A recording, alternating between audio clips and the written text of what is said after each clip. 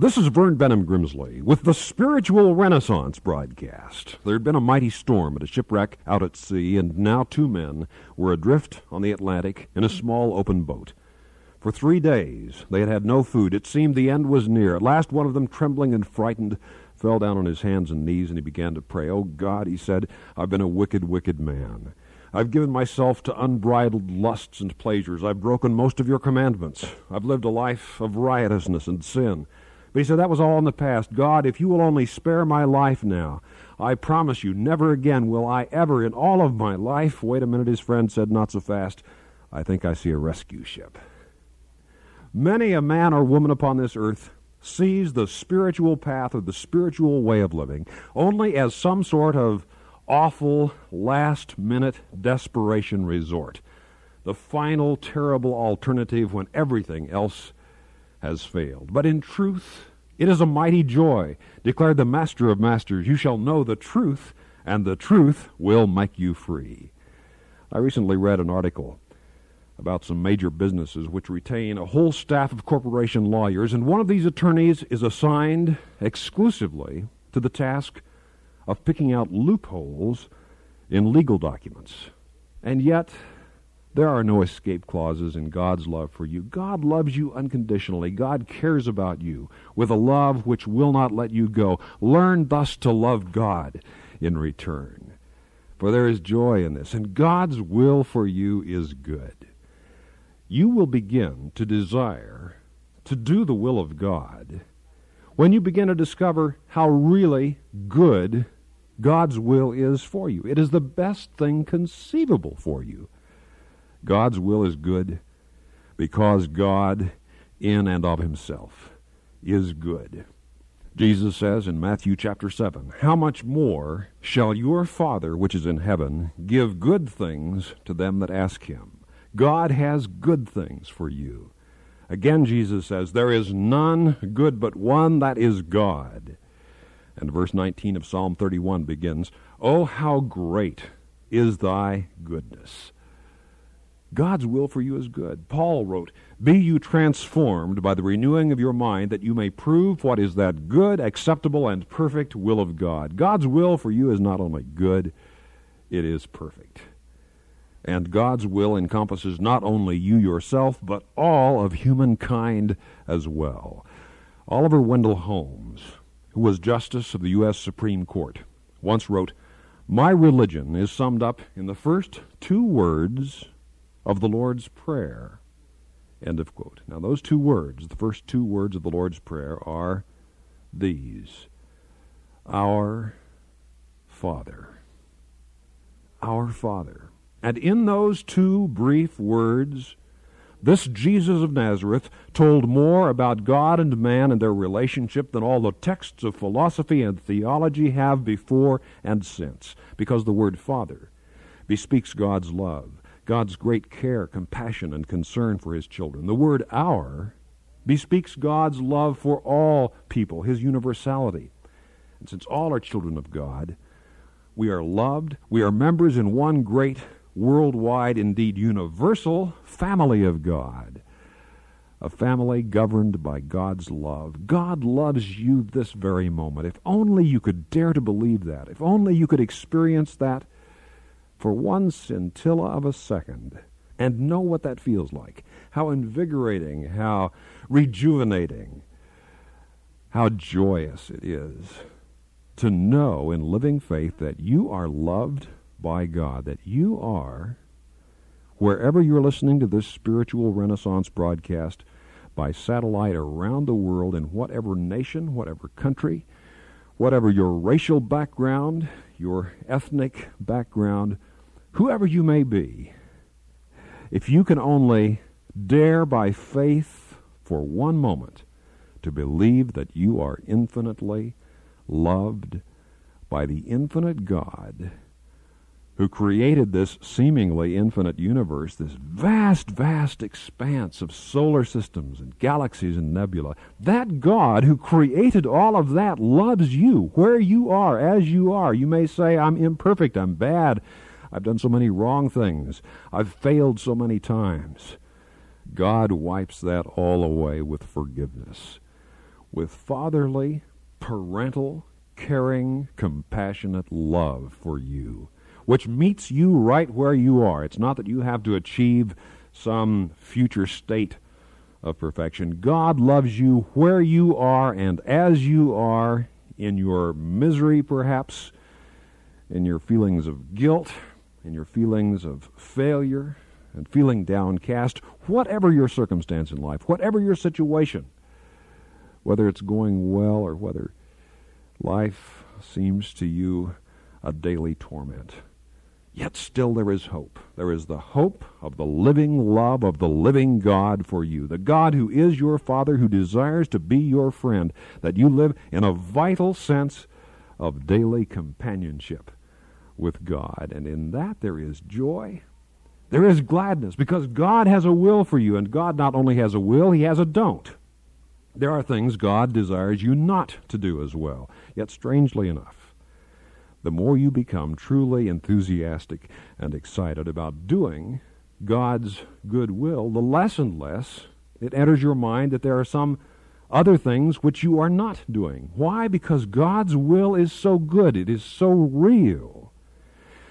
It is so relevant.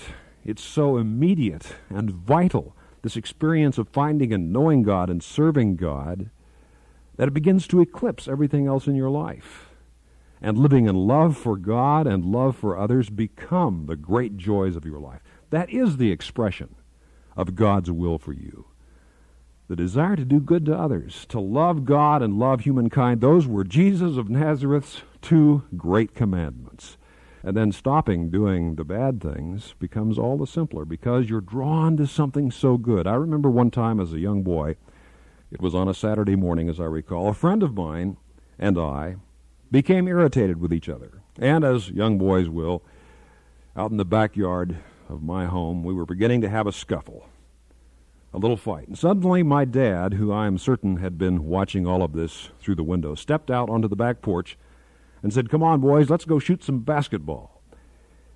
Now, he didn't respond with anger toward us. He simply had the wisdom to call us to something better. We immediately forgot about the fight. We went and played basketball. So it is, in a way, with the will of God. You don't care so much about leaving an evil when you're going towards some great good, some greater good, something that's more exciting, something that's more fulfilling, something which is even more fun. Because there is joy. There is real happiness, the only real happiness there is to be had in human life, which is living spiritually by true values, truth and beauty and goodness, living in love for God and love for others. Misery is hatred and cruelty and unkindness and vengeance and revenge. That's a miserable way to live. The really happy, really joyous way to live is in love and forgiveness, in peace, in love for God and love for others, and knowing God, not just believing in God intellectually, but having the first-hand, faith-born experience of living as the son or the daughter of God God created you to be. Some people will argue that belief in God is flatly contradicted by the findings and perspectives of modern science. Yet listen to what just a few modern scientists have written about the subject. Dr. George K. Schweitzer, Ph.D., professor of nuclear chemistry at the University of Tennessee in Knoxville, has written, "Scientific advance in the past century has been phenomenal. Man has harnessed the atom, tamed the electron, conquered diseases, shrunk time, shriveled distance, investigated things from the tiny neutrino to the gigantic galaxy, and provided his fellow human beings with a multitudes of gadgetry to make life comfortable. But there is one thing that man has been unable to control," writes Dr. Schweitzer, "and that is himself. In spite of all our progress," he writes, "in knowledge and technology, men are still disconcerted, morally unstable, beset with difficulties, and unable to secure a lasting peace.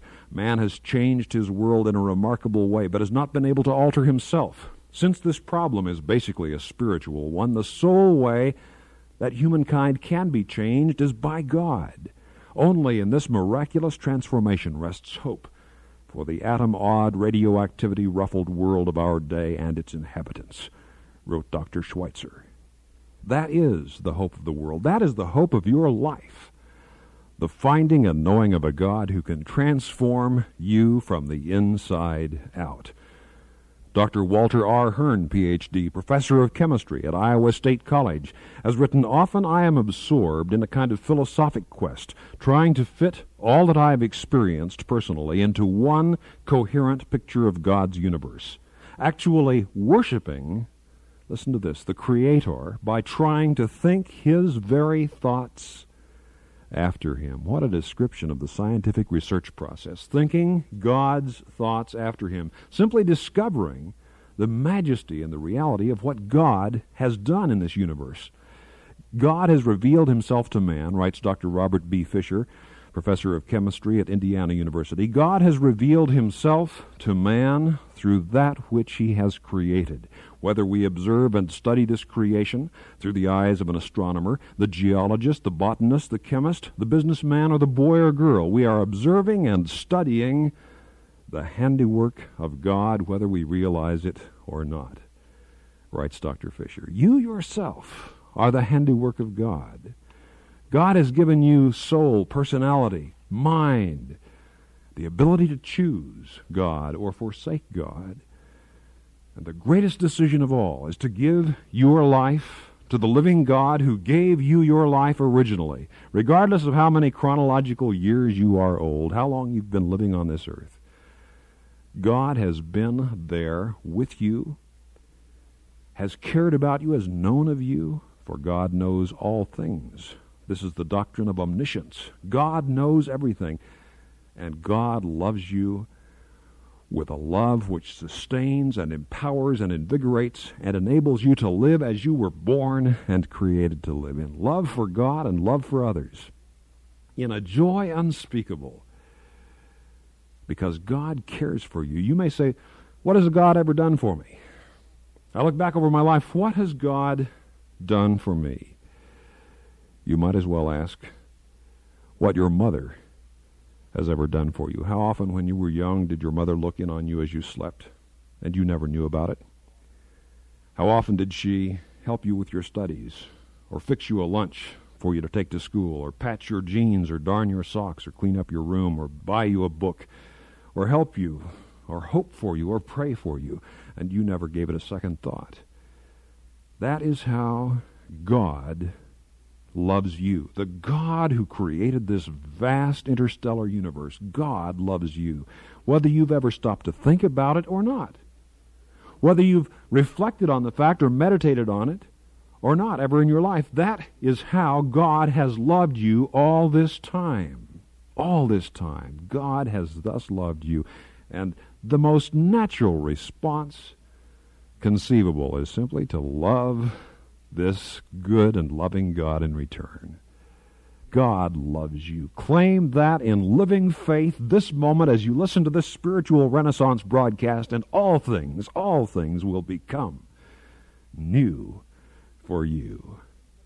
For free literature on the spiritual life, material which I have written on these very topics, if you feel that divine discontent, that inward spiritual restlessness, yearning for a finding and knowing of God, write to us at the Spiritual Renaissance Institute, Box 3080, Oakhurst, California, 93644, United States of America. I've written some free literature on finding God, getting to know God, growing spiritually, 7 principles of prayer, the fatherhood of God and the brotherhood of man, the spiritual truth which rings down through the corridors of human history that this entire world was intended and created to live as one family of love, the family of God, the fatherhood of God and the brotherhood of man. And you are an infinitely valuable son or daughter of this living God in this great, far-flung, universal family of God. If you're intrigued by this truth, if that rings some sort of celestial bell inside your soul when I speak it into this radio microphone, write to us at the Spiritual Renaissance Institute, Box 3080, Oakhurst, California, 93644, United States of America. This is a non-sectarian, non-profit program proclaiming